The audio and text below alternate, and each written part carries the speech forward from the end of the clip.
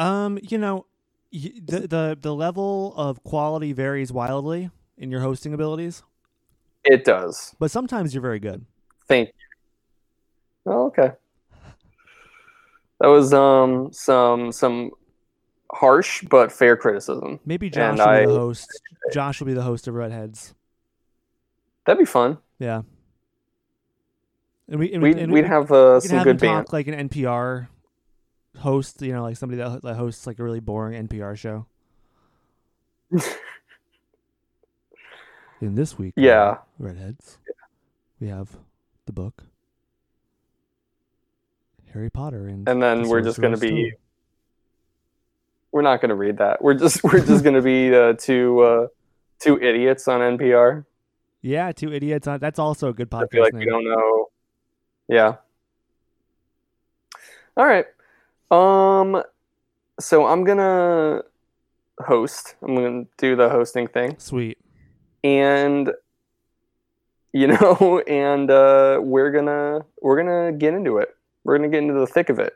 Yes. Get into the weeds a little bit, even. Yes. Um, and you're not so referring to where you're we not last referring to left the off- political comedy series starring Peter Capaldi. No. No, you're No, I'm also referring to the not phrase. well, I was gonna say I'm also not referencing that show about that like housewife who sells pot, and I think it's just called Weeds or Weed, Yes, it is. Weeds. Yep. Yep. right? I think she was on Scrubs for a bit, right? Yeah, that sounds Do you know what I'm talking about? I do. That sounds right to me. She might have had a little bit of a maybe she had a multi-episode arc on Scrubs. I think so. And then they did a spin-off and named it Weeds. Yeah, we're also not referencing that. We could be referencing the fact that there is some minor vegetation on Arrakis that we're going to be, Yes. We can discuss a bit. That was a That's surprise. more of what I was trying to. Yeah, that's more of what I was trying to get to. But we're okay. So I don't really know numerically, kind of like where we are, chapter section wise, and that's Yeah. fine. I don't think it fucking matters. But where we last left off, was Paul and Jessica had just escaped this like Fremen compound laboratory thing, and Kynes was there, and they were like talking, and they were like, I don't know, Paul's kind of discussing this plan where he wants to like fucking beat Emperor and terraform the whole planet, and then like also get revenge. Like it's this whole thing. Yeah. And that's kind of cut short because the Harkonnens come in, and then Paul and Jessica escape into this storm, this giant desert storm, which is incredibly dangerous. And that leads us into the first chapter of this section that we read here. It's Nephid, like whoever the new guard is who like talks with the Baron. Yeah, I think Nephid is how Nephid, I think it would be pronounced. Yeah, I just think of him as like really vacant. Like his eyes are too far apart. He kind of looks like a fish. Yeah, he just has like this really like 1,000-mile stare, like no one's home. Yeah, I mean that's true. And then also he is just kind of a bland character so far. Yeah. Yeah, he is, isn't he? But I feel like that's kind of his thing right now. Mm-hmm. But he reports to the Baron in this first chapter here that they are dead, that Paul and Jessica have died in the storm. Baron's like, and the Baron's kind of pissed because they have bodies. Yeah. Right.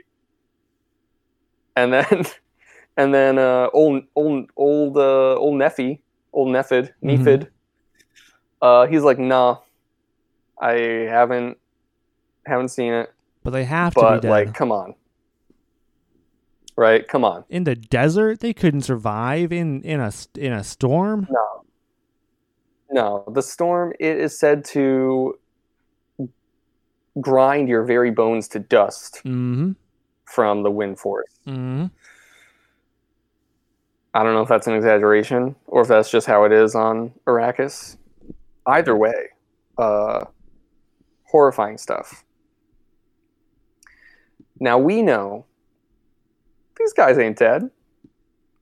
Those two, Paul and Jessica, they ain't dead. Oh, hell no. they ain't dead. You didn't.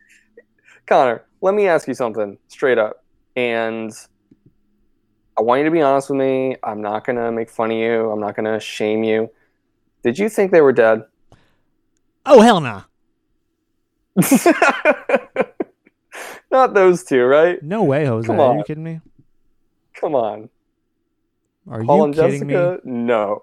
Are you We still have like half the book left. are you joking? So, That would be, Connor, if they were dead, if they were truly dead, that would be knucking futz.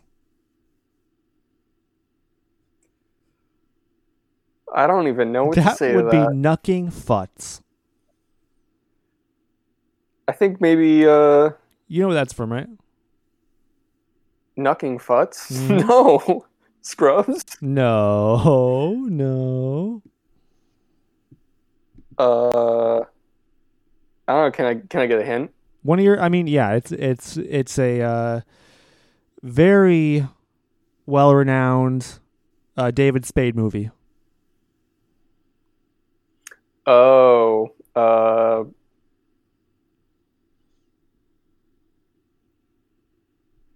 Deuce Bigelow, European Gigolo. No, you're thinking of that other guy, Is his name Rod Stewart? Rod Stewart, The other guy? the singer. No, Or, Rob Schneider. no, You're thinking of Rob Schneider. Rob Schneider. Fuck, that's Rob. Yeah. Rod Stewart. Oh my Schneider. God. You know where I was going with that. Yeah, you know? we're going to a spectacularly wrong place. Is where you were going. I just got some wires crossed. You the did. Rod You did. Rob Yeah. connection. No, I know you are, of course, talking about the 2005 classic Joe Dirt. No. Joe Dirt. Although that was a classic, truly was. What other no. movie has David Spade ever even fucking been in? Come on, buddy. Don't give Other me than that. Joe Dirt, Don't give me I that.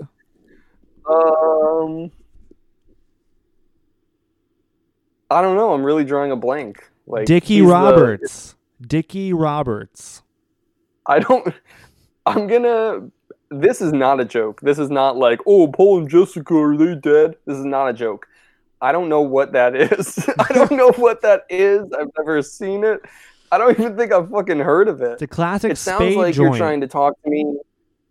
It sounds like you're trying to talk to me about the Adam Sandler movie Little Nicky, and you were just like wrong. I don't know what you're talking about.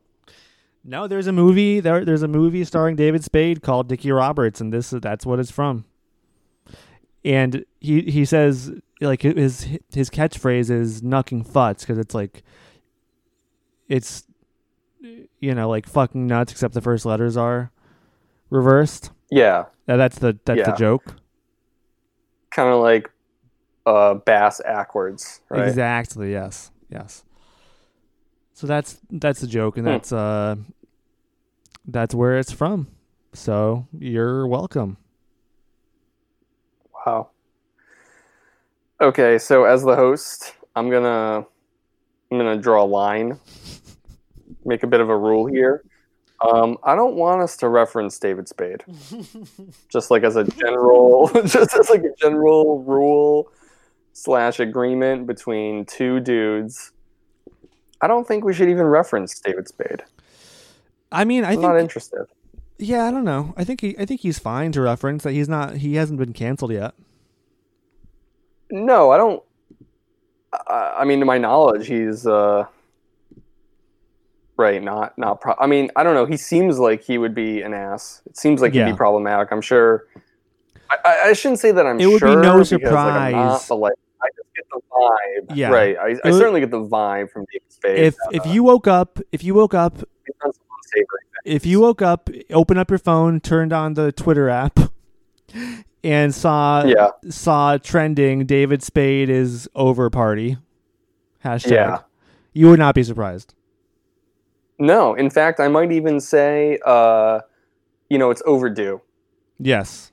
I might even go, man, it's about time, because as far as I'm concerned, he's been in one movie. I don't even know what else. Nobody would be done, saying, knucking futz, No. Except for him. Except for himself. You just violated a rule. You just violated a very important rule / agreement between two dudes just now. I never agreed to anything. You just proposed disagreement.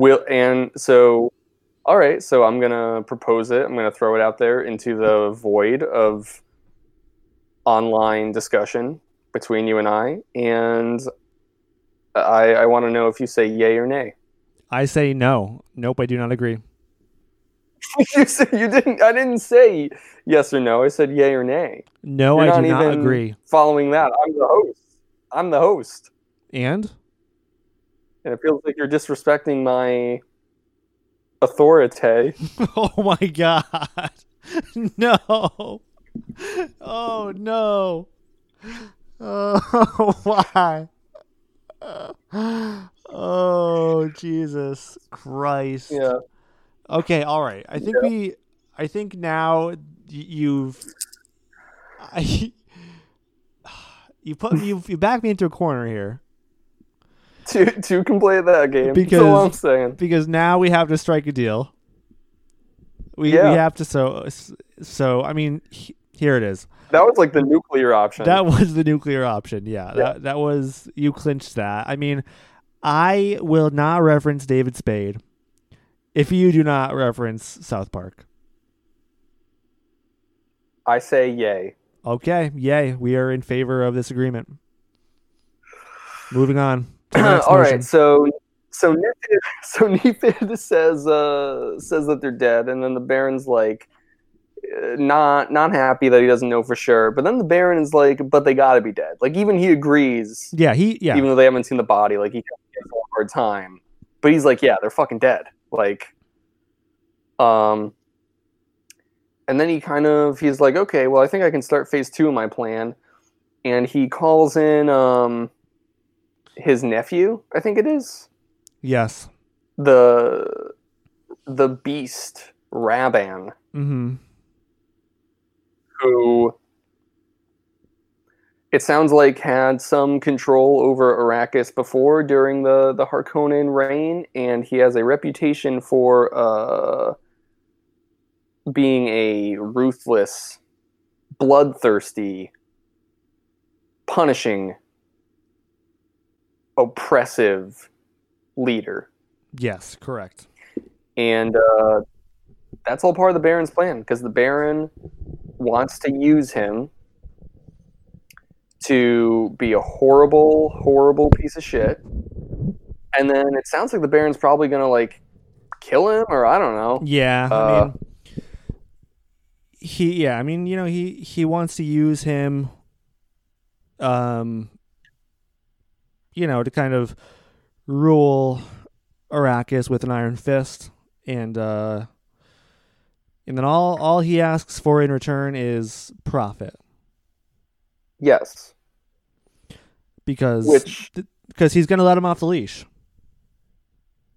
Yeah. Yeah, I mean, obviously, money's important. But I think, interestingly enough, it sounds like his ultimate goal is... his younger... He wants to have... Right. Nephew. He wants to have, like, a really obvious contrast. Like, hey, this dude's awful, Rabin. And then he wants to have Feyd-Rautha, who he has, like, a strange, incestual, pedophilic attraction to. Yep, here we go again with this. I know. That's just how the Baron ends his chapters now, I guess. Yeah. It seems like the last sentence is like him kind of having to comment about that. And then I have to comment about it. How does that...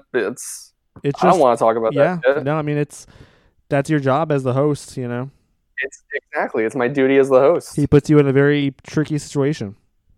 He does.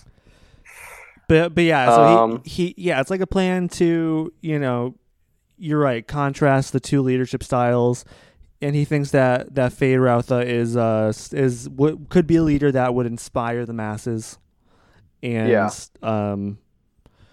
really I guess trick people into supporting him and the Harkonnens. Right.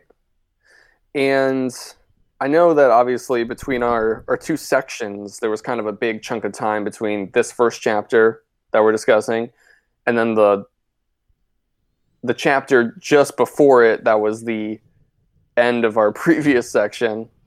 But it kind of got me thinking that in that chapter when Paul and Jessica are escaping, but like before that they're talking to Kynes and Paul's talking about his plan to try and I guess, I don't know, become emperor or get like imperial power or influence. Um, so the Baron kind of has the same plan. I mean, they're going to go about it differently, obviously, but the Baron also ultimately wants a Harkonnen to be emperor. That Yes. sounds like that's like his ultimate goal at the end of everything. That's what his, eyes on the prize. He's saying like long after, or I don't know about long after, but he's like, it's not gonna be me. Like I'll be dead probably, but someone's gonna be emperor, and I want it to be Harkonnen, and I think he thinks it might be Feyd-Rautha. He does, but it's hilarious because if it's Feyd-Rautha or if it is Paul, it'll still be a Harkonnen. Right. I didn't even. Either way, it will be one of I didn't his even think about kind. that. That's right. I kind of forgot. Even that was like some big revelation at the beginning Yeah. of Few this chapters second book. Yep. Yeah, but hasn't really mattered thus far. But yeah, that's right. Good catch. One way or the other, it will be. So it seems. If it's really just between them. So yeah, I don't know. I thought this chapter was kind of interesting. You get the Baron's perspective, which we don't have that often. Not that it's a pleasant one, but I think it's still good to, give him some time to be vile and horrible. Yeah. Hopefully, lay the ground for his death. Yep. It'll make killing him all the sweeter. Yeah. We'll see. Maybe that's too easy. I don't know. But yeah, I don't know. Any other thoughts? I kind of just went down the quick summary there. Yeah, just for my benefit. Honestly, the part that I thought was the most interesting was the Baron saying how he wants it to be, the Emperor to be somebody from his bloodline, and I think it will be a huge smack in the face for him when he finds out that Paul. I mean, I don't know. It might make him happy or upset, depending on whether or not he thinks he can control him. But yeah. But regardless, that will be a good a big revelation for him because now because now we know beyond a doubt that he does not know Paul's lineage. Right. Yeah. No, I agree. I think what would be,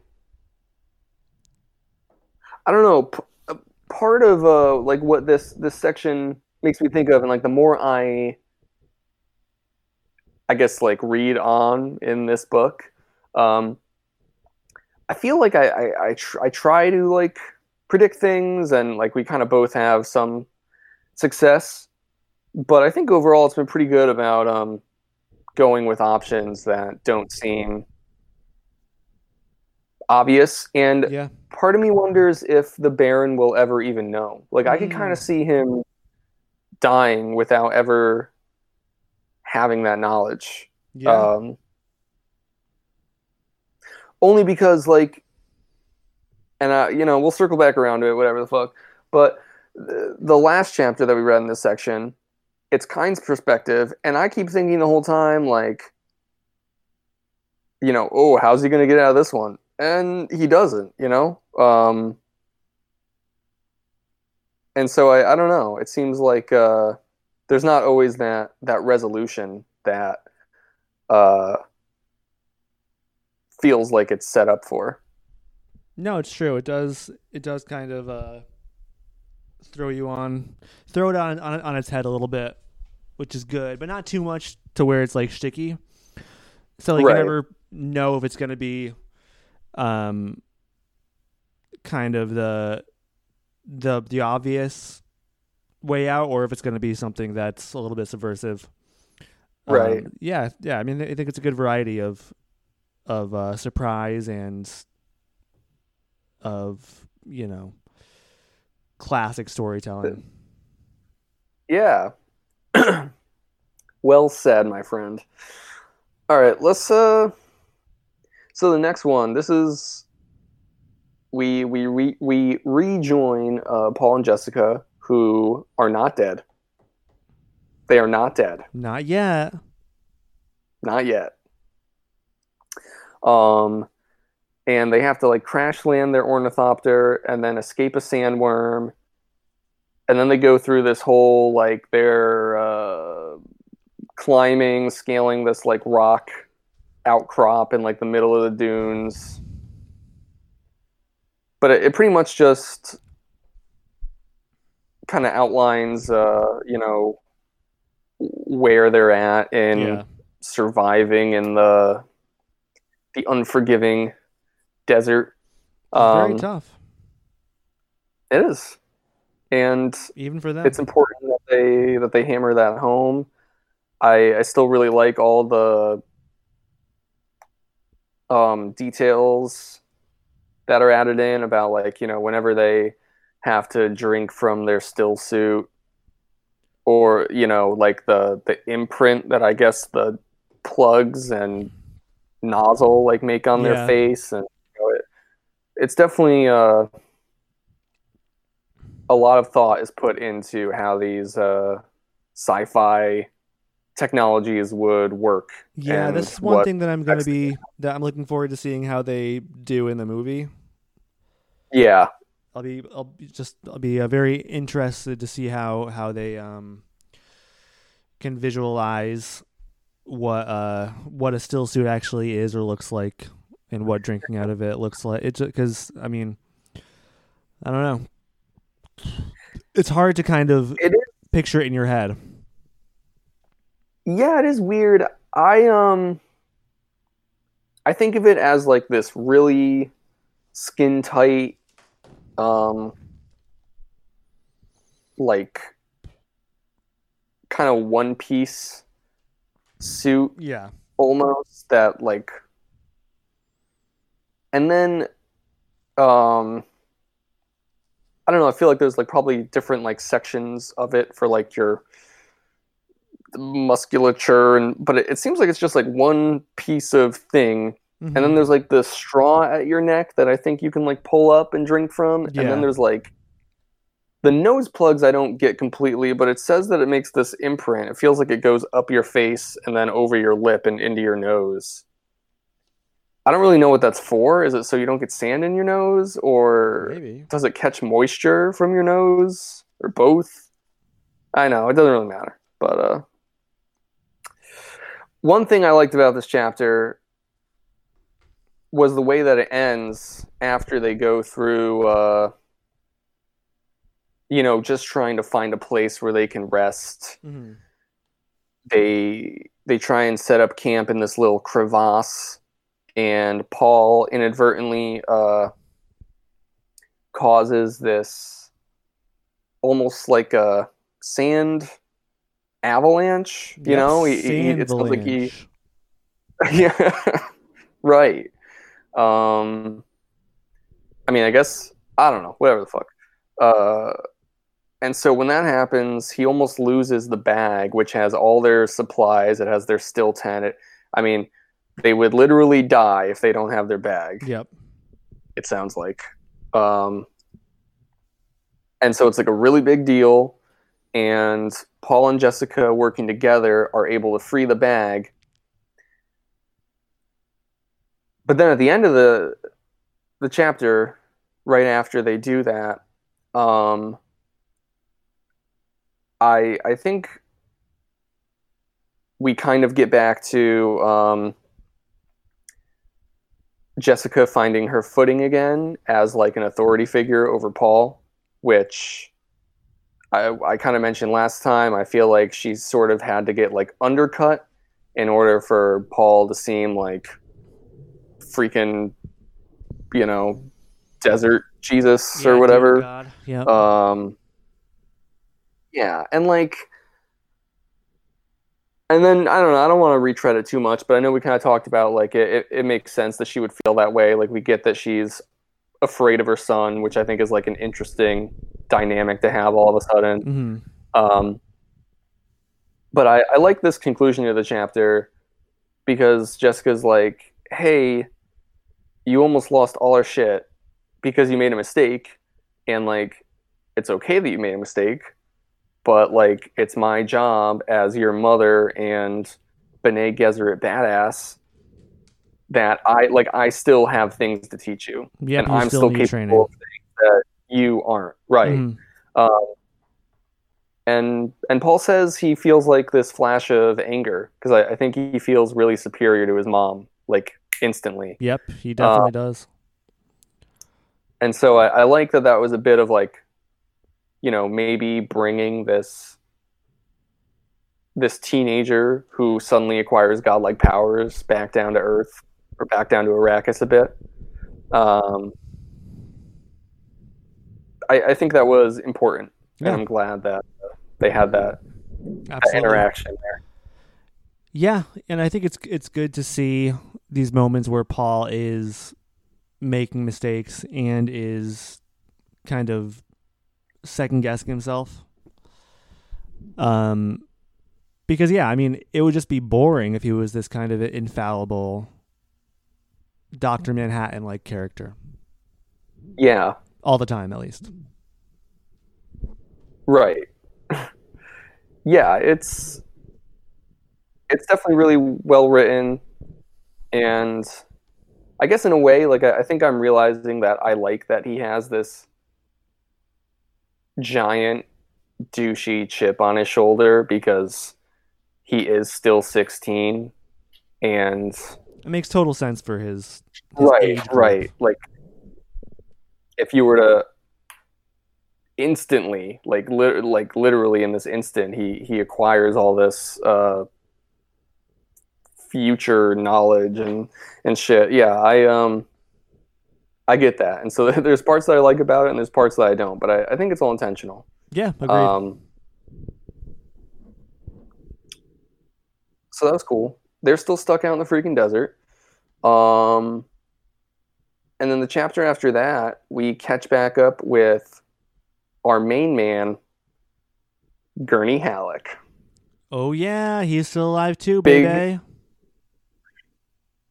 big GH himself, Mm-hmm. as I like to say, And you do say. all the time. Um, so he's talking with Esmar Tuek, I think, unless that was his father's name. I guess it doesn't matter. But he's talking to One of the the Tuek family, right, one the of younger the one. son of the smuggler who was killed at the mansion castle Yes. during the coup, Yep. during the death of the Duke. And so one, cool that Gurney's around.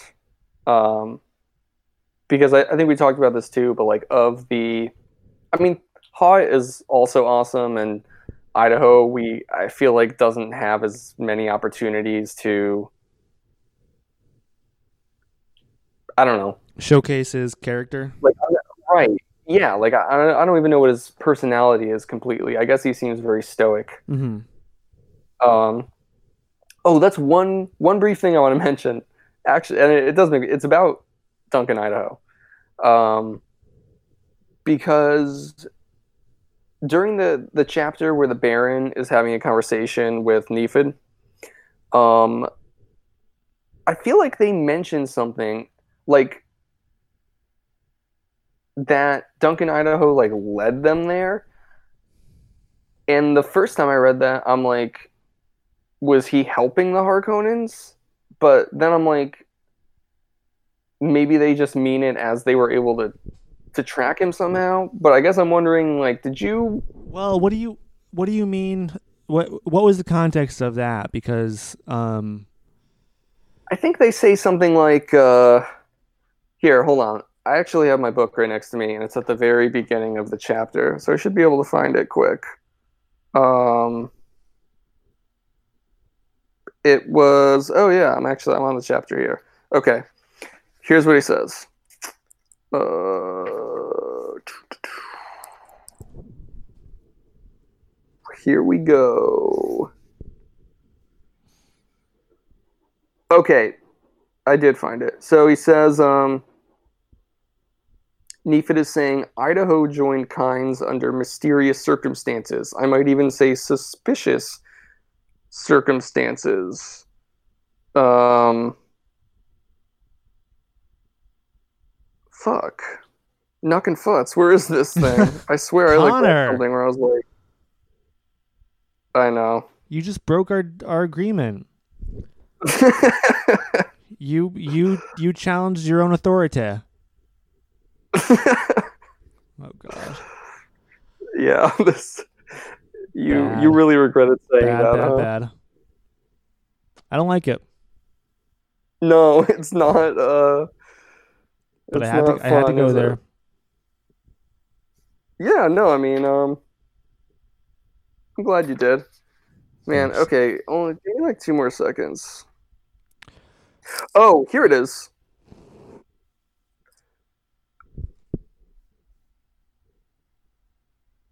Okay. For what purpose do you come here rattling your armor? The Baron roared. To tell me a thing is certain when it is not? Do you think I'll raise you for, all that shit? Whatever.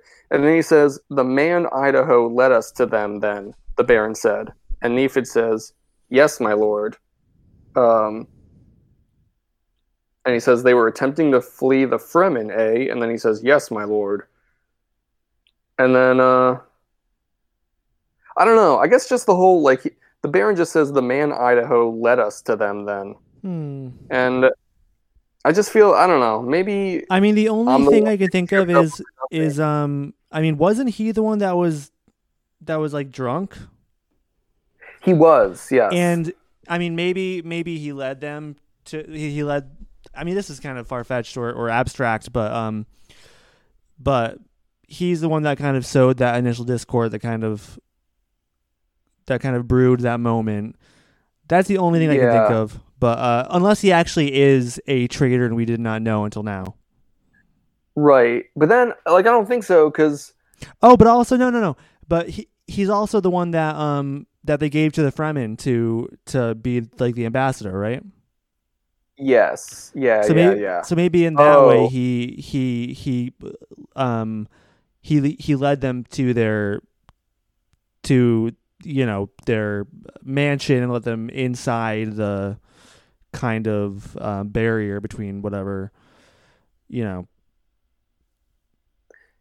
They gave he granted them easier access because of his connection with the Fremen, maybe. Yeah, that's a good interpretation. I guess I feel like if it was some weird deliberate plan we didn't know about, that they'd say it differently. But yeah, the first time I read that, I was confused. I guess it's a little weird. Anyways, Gurney Halleck, the minstrel warrior, is talking with smuggler dude. Tuek. And son of Tuek. Pretty much, it's really just this. Yes, son of Tuek. It's really just this conversation that they have at wherever this smuggler stronghold is. And I guess Gurney has 70-something men that were with him. His loyal soldiers or partners, whatever.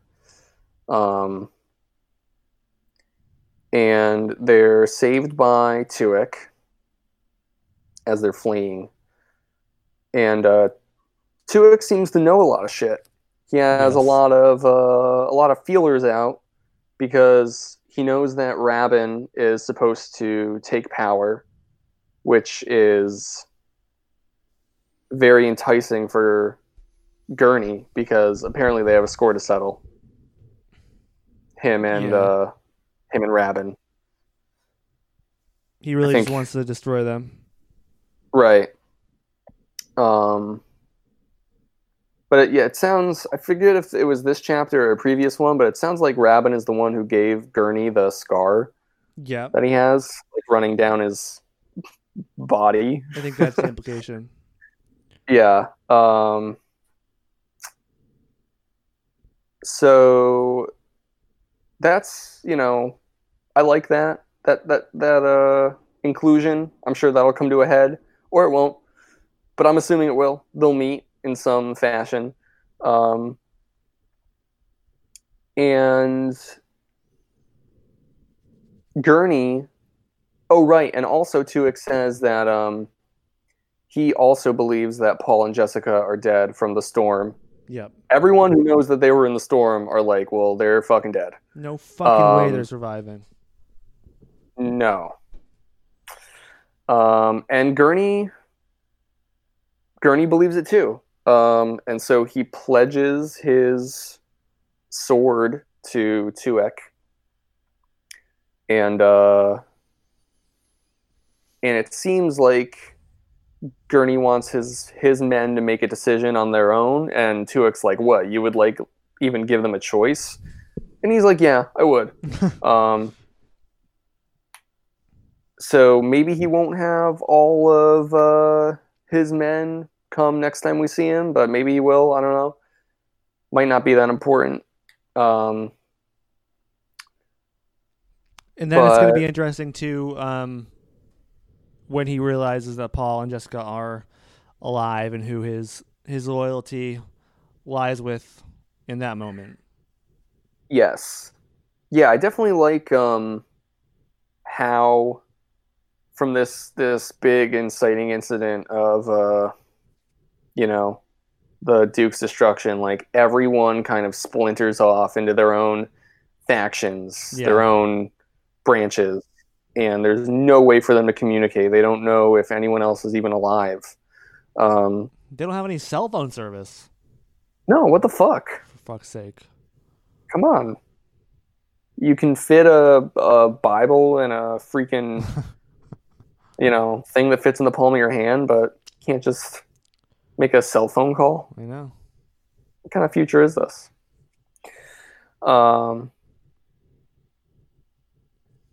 Yeah, but that's true. I mean, so we have Gurney with the smugglers, and I mean, even just having their interaction, it seems like we're kind of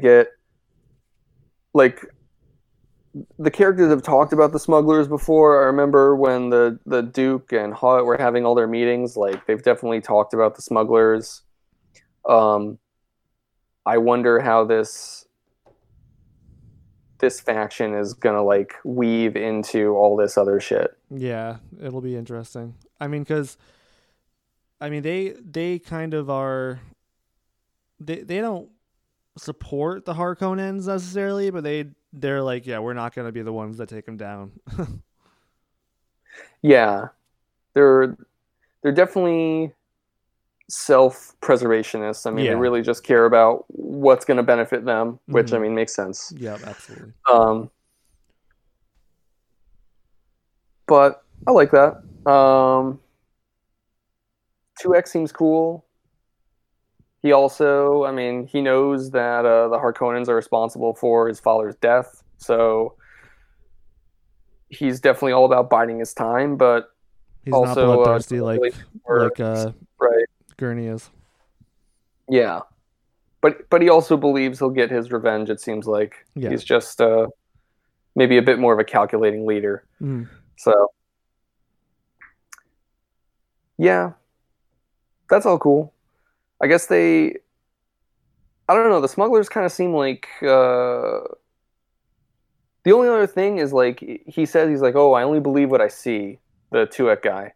And so, like, Gurney's saying that he hears these rumors of vegetation and, like, how the Fremen might really be sustaining themselves. And Tuick just completely dismisses it out of hand. I was kind of wondering if he was so dismissive about it because, like, he actually knows the truth. That might be the case, and he's somehow profiting off of that or benefiting off of that somehow. Yeah. And, I mean, it shouldn't come as a surprise. Like, smugglers, we get it. But just before Gurney pledges himself, he says that, like, he has this feeling that he can't explain where he's like, I don't really know about this guy, So I'm kind of expecting I don't know if betrayal is too strong a word, but obviously this man does not seem to be trustworthy. I guess I'll put it like that. Agreed. So yeah, we'll see where it leads. All right, let's wrap up. We got these last two here. Hell yeah, I just read these today. First one, what what did I read?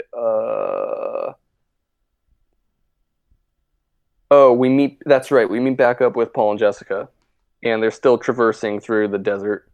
Some more desert and it's antics. all about them. They're on like right.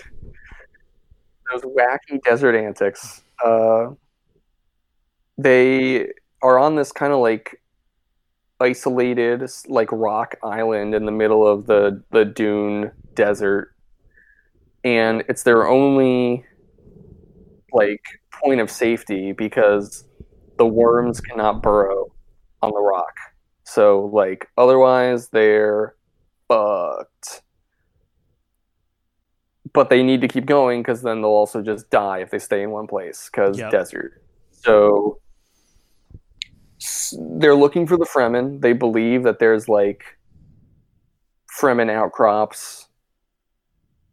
That's their freaking plan. They're like, meet up with the Fremen. You know, they'll help us out, and we'll go from there. They just need to like find somewhere to survive. Mm-hmm. And so they see off in the horizon another rock outcropping cliff thing, but they have to cross the desert to get there. And that means, you know, putting themselves in danger from the worms again.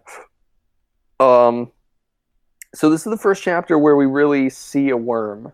Like, we kind of got the whole, like, the worm introduction when it destroys the spice miner. Mm-hmm. But they don't really describe what it looks like. And I haven't really, I don't know. I'm like a giant worm, right? Like, I don't really know. But the worm that appears in this chapter comes above ground, and it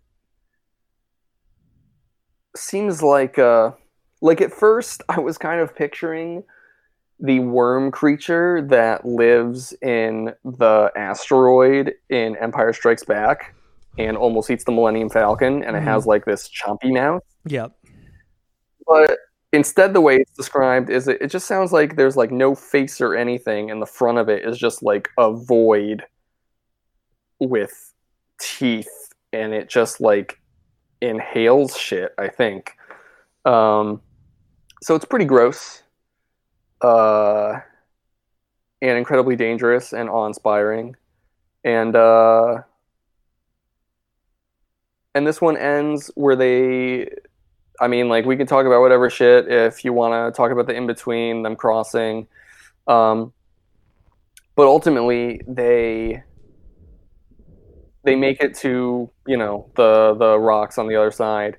And it's beautiful, and it's amazing, and there's vegetation there even, like little cacti and shrubs and bushes and shit. It's like a little mini paradise. Right. It's beautiful. for the desert on Arrakis. Yeah. And then two what are described as wild Fremen ambush them. And it seems pretty clear that they just want to kill them. They want that water, baby. It's all about that water. Mm-hmm. Make it rain. Takes on a whole different meaning. Yeah. And then the chapter ends there. We got one more to cover, but I don't know. Do you have any thoughts on this one? Yeah, I mean, when they did come up close to the worm, they were relatively helpless, but then something else kind of signaled it away, right? It was kind of a different, they think a Fremen camp or something.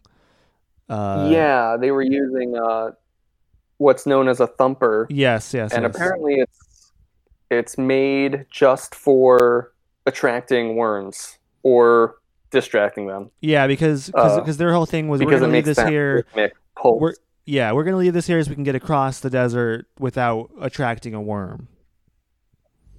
Yeah. But that kind of backfired. Which, yeah, the crossing was a little weird, only in the sense that they walk very deliberately, like arrhythmically, like Yep. out of rhythm. They're like dragging their feet. They pause. They make weird steps. So the worm cannot tell that they are a living organism. Right. They want to sound like just like falling or blowing sand. Like, yep. Falling Sand was a great game, by the way. Oh yeah, right. That's what that was called. Yeah, very fun internet, very fun early 2000s internet game. If you've never played it, look it up. It might still exist somewhere.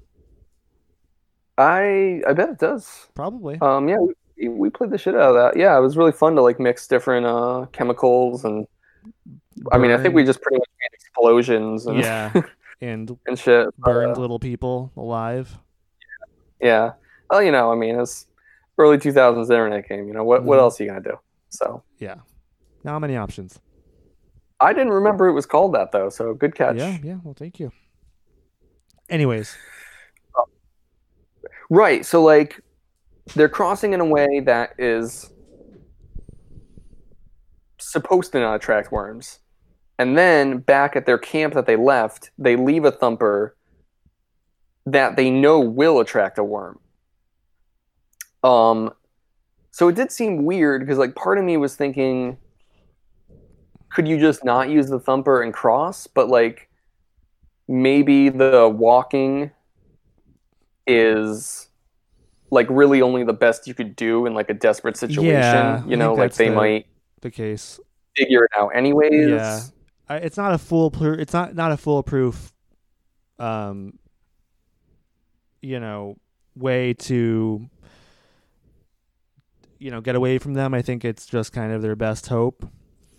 But then what I thought was interesting, and I forget if this is actually the case, but I don't think that their thumper is the one is the one that saved them in the end. I think it was what they think is a different Fremen camp that kind of signaled the worm, and that's what ultimately saved them. Yeah, yes, yeah. The one they leave behind, I guess, is to try and aid in their crossing. But right, the worm kind of catches them in between these rocks anyways, and they are saved by what they think is another group of Fremen using their own separate thumper. And then Jessica's all like, do you think they did it to save us? Like, why would they save us? And then Paul's like, well, it's possible that they were deliberately attracting the worm without even knowing we were here. And Jessica's like, well, why the fuck would they do that? And then Paul's thinking, like, at the edge of his foreknowledge, he can't quite put it together. But he knows that there is a reason why Fremen would attract worms. And I think it has something to do with the spice. Yeah, spice. And worms are connected. And, I mean, I guess they must have interaction with worms in order to get the Kryze knife in the first place. Yeah. I guess I kind of assumed, you would just find a dead one eventually, and, like, you could probably make 1 million. So I think it has a lot of teeth. They're huge. But I guess, like, interestingly, it connects with the next and last chapter of our section, because Kynes, when he's on his own in the desert, these are things he ponders. Is thinking about like, well, what if a worm comes? Yep. And he does mention what it sounds like is the Fremen have a tool that allow them to ride worms. Mm-hmm. I believe that's how I took it, because it sounds like Kynes is kind of like desperately thinking of like if there's a way out of his hopeless situation. Yeah. And he's like, well, if a worm shows up, I don't have this, I forget what he calls it, some tool. But the reason I thought about it is because in the previous chapter with Paul, that's like what he's stuck on too. He's like, I know it has to do with this tool, but I can't think of what it is or why. And then Kynes kind of clears that up for us as the reader. And it sounds like it's some sort of hook that I think they can ride. Yes. I think they like attach themselves Mm-hmm. to it. Yeah, and I mean, which we have obviously not yet, but I think this is kind of a precursor to like Kynes kind of exploring all of these options on how to save himself from this dire situation. I think these are this is kind of foreshadowing as to what we can expect. Maybe we'll save Paul and Jessica in the end from maybe an even more dire scenario that they're put into. True. But yeah, this final chapter of this section was great. I mean, him talking with his father, him hallucinating his father's word, and it was a good way to go. It was a good way to go for Kynes. Yeah, I agree. I really love the very end. The line was something like Kynes like had this thought as his planet was killing him, and I really love. I mean, it does seem appropriate because it's ultimately Arrakis that kills Kynes, and not only is it like a death and an end for his character, but like he's so invested and attached to the planet. It's sort of like he's being like beckoned home or something. Yeah, like he kind of becomes part of the planet. Yeah, in the end, he's kind of dissolving into the planet, or the planet is taking him in some way. Yeah, which is interesting. Because both him and his father have given their lives to Arrakis and making it a more habitable place. Yeah, it was a very fitting end for him. I mean, even though he's I mean, he's been in the majority of the book, but I think he's been a great character for his semi-short run. Yeah. No, absolutely. In fact, he was one of my favorites. Yeah. I really liked Kynes because he's the imperial planetologist, and I think he has a lot of pride in that, but like it's clear that his real influence and allegiance was always to like the planet and the people. He wants absolutely. Right, he wants Arrakis to be better so people can have better lives. Like, yep. His goal was, selfless, I guess. Which, even if he's done some questionable things and was, initially involved in the plot to kill the Duke, I think his moral code and his driving ambition were, admirable. Yeah. And it made him a really fun character to read. Absolutely. And you have to think, too, that the reason why he wanted to overthrow the Duke at first was maybe because he went into it assuming maybe that the Duke was going to just use Arrakis to extract and to profit. And then, pretty much right away after he learned the true character of the Duke, he switched sides and was on board. So true. Yeah, I mean, he's just coming off the heels of Harkonnen rule, which sounds awful. So yeah, I'm sure he's really jaded to people in royal positions of authority. Yeah, absolutely. So yeah, I mean, I guess you can't ultimately fault him for that too, when he has no reason to suspect that the Duke is going to, have any positive character traits. Yeah. Rest But, in peace. Rip to a real one. I know. Yeah. I'd pour out some water if if I didn't want to waste the fluid. I know it's a little more Dune humor for you. A little more Dune humor. I did not think that this was a death chapter, though. It was one of the things I wanted to mention. Even until like the very last page, when it became like obvious, like the gas bubble bursts and he gets drawn in, like until that happened, I thought that either the chapter was just going to end with him still Near being death. alive, Yeah. right, or it ends with him being saved somehow. So I really thought that he was going to live, and I really thought that he was going to see whatever the fate of Arrakis ends up being. So obviously there's a sense of sadness that he doesn't get that, because I hope it will be positive. I know. I guess I really am expecting, like, quote unquote, a happy ending. Like I do think that Arrakis will be terraformed. I don't know if that's naive or hopeful of me, but I mean, maybe in the final Dune book.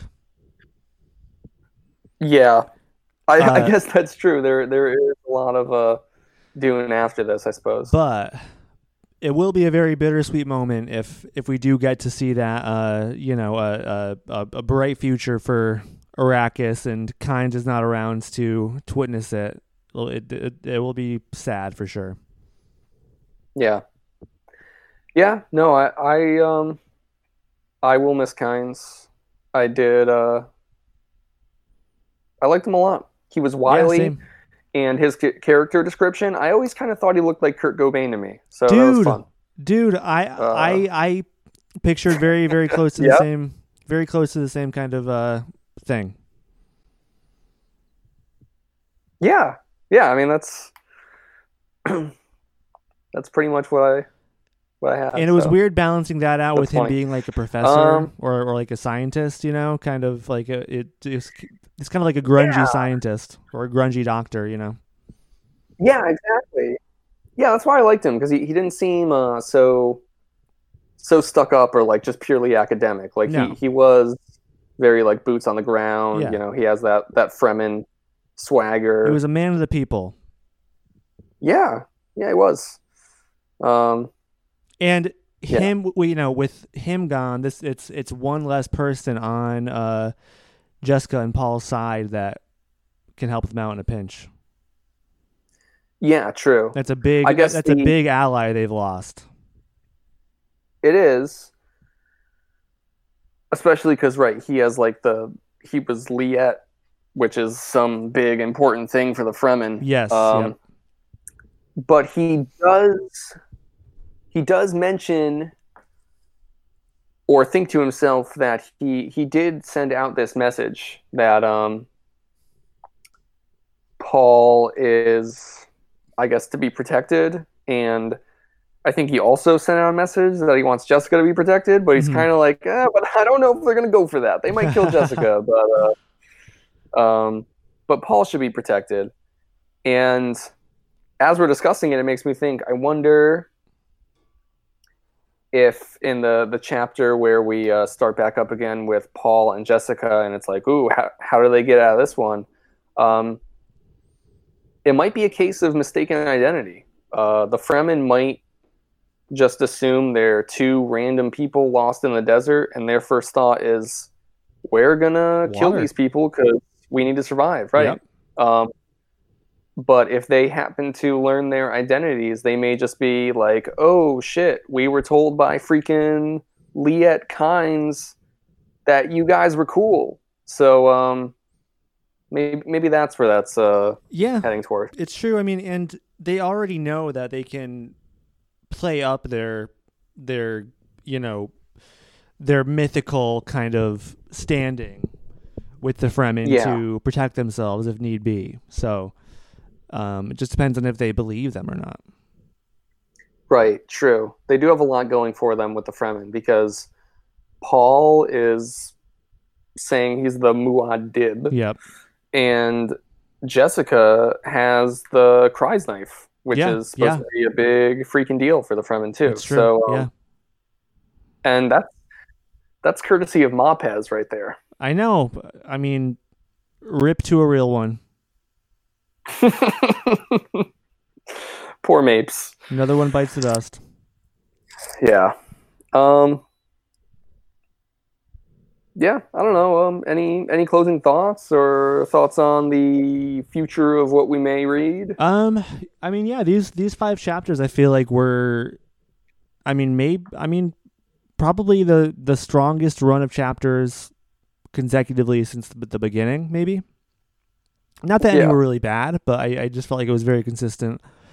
And it's really moving along in a nice pace. And yeah, I don't know. Also, the chapter length, as we were talking about, has also been consistent, and it feels like it's a good middle ground between the shorter 3-page chapters and the longer 30-page chapters. It just feels like a good sweet spot. Yeah, no, I see what you mean. Yeah, I think all these chapters were floating somewhere between like 10, 15 pages. Yeah. Instead of, just like you said, there seems to be this tendency of irregularly long chapters and then irregularly short chapters. Yep. Which, ultimately it evens out. We read about the same amount every week, but the chapter breakup is important. So I feel that. Yeah, but that's all I gotta say. I think the future. I'm just excited. I'm probably gonna dive into the next chapter tonight. So nice. Yeah, no, that's I know we could have done this tomorrow, but I did want to talk just so it feels like we have some open road in front of us. You know? And you got a big beach day tomorrow. You can dive in. We'll get your tan on. Yeah, I'll be reading Dune on the dunes, man. Yeah. Just watch out for any worms. Oh boy. Yeah. I mean, in closing, I think I just say I agree. These chapters were awesome. I really like the duo of Jessica and Paul kind of continuing on, making their way through the desert. I like the intrigue with the Baron and him setting up his schemes. I like that we get some shit with Gurney.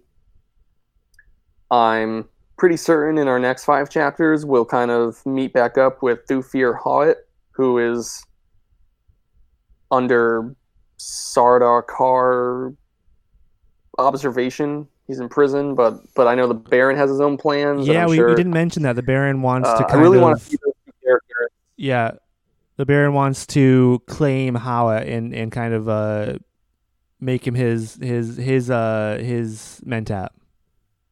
Yeah, which is it does like it feels like Hawat would be like fiercely, uncompromisingly loyal to the Atreides family, but the Baron seems like really confident that because mentats are like conditioned to function purely on logic, that like he could present such a logical argument that he could convince Hawat to be his mentat. Mm-hmm. So yeah, particularly if he rolls with the idea that Jessica is the traitor and that Yui died trying to save the Duke. Yes, that's right. So I'm definitely looking forward to those 2 characters interacting, and I think we'll get that in our next batch. Yeah. Otherwise, yeah, I'm kind of along for the ride, man. Like you're saying. Same. Herbie, take me away. That's what I call Frank Herbert now, Herbie. Oh, you weren't just making a reference to the Lindsay Lohan remake? No Lindsay Lohan references. I didn't agree to that. Come on, man. And as a guest, you can't. I don't even know if you can propose that. All right, I'll respect your wishes. My authority. Yeah. You see how I didn't? We can't go into that. That was too close for comfort. Yeah, I know. I really skirted the line there. I'm sorry. Yeah. All right, man. Hey, thanks. For guesting. Thanks You're for being my welcome. guest. Thank you for being a friend, man. My pleasure. Until next time. Peace out.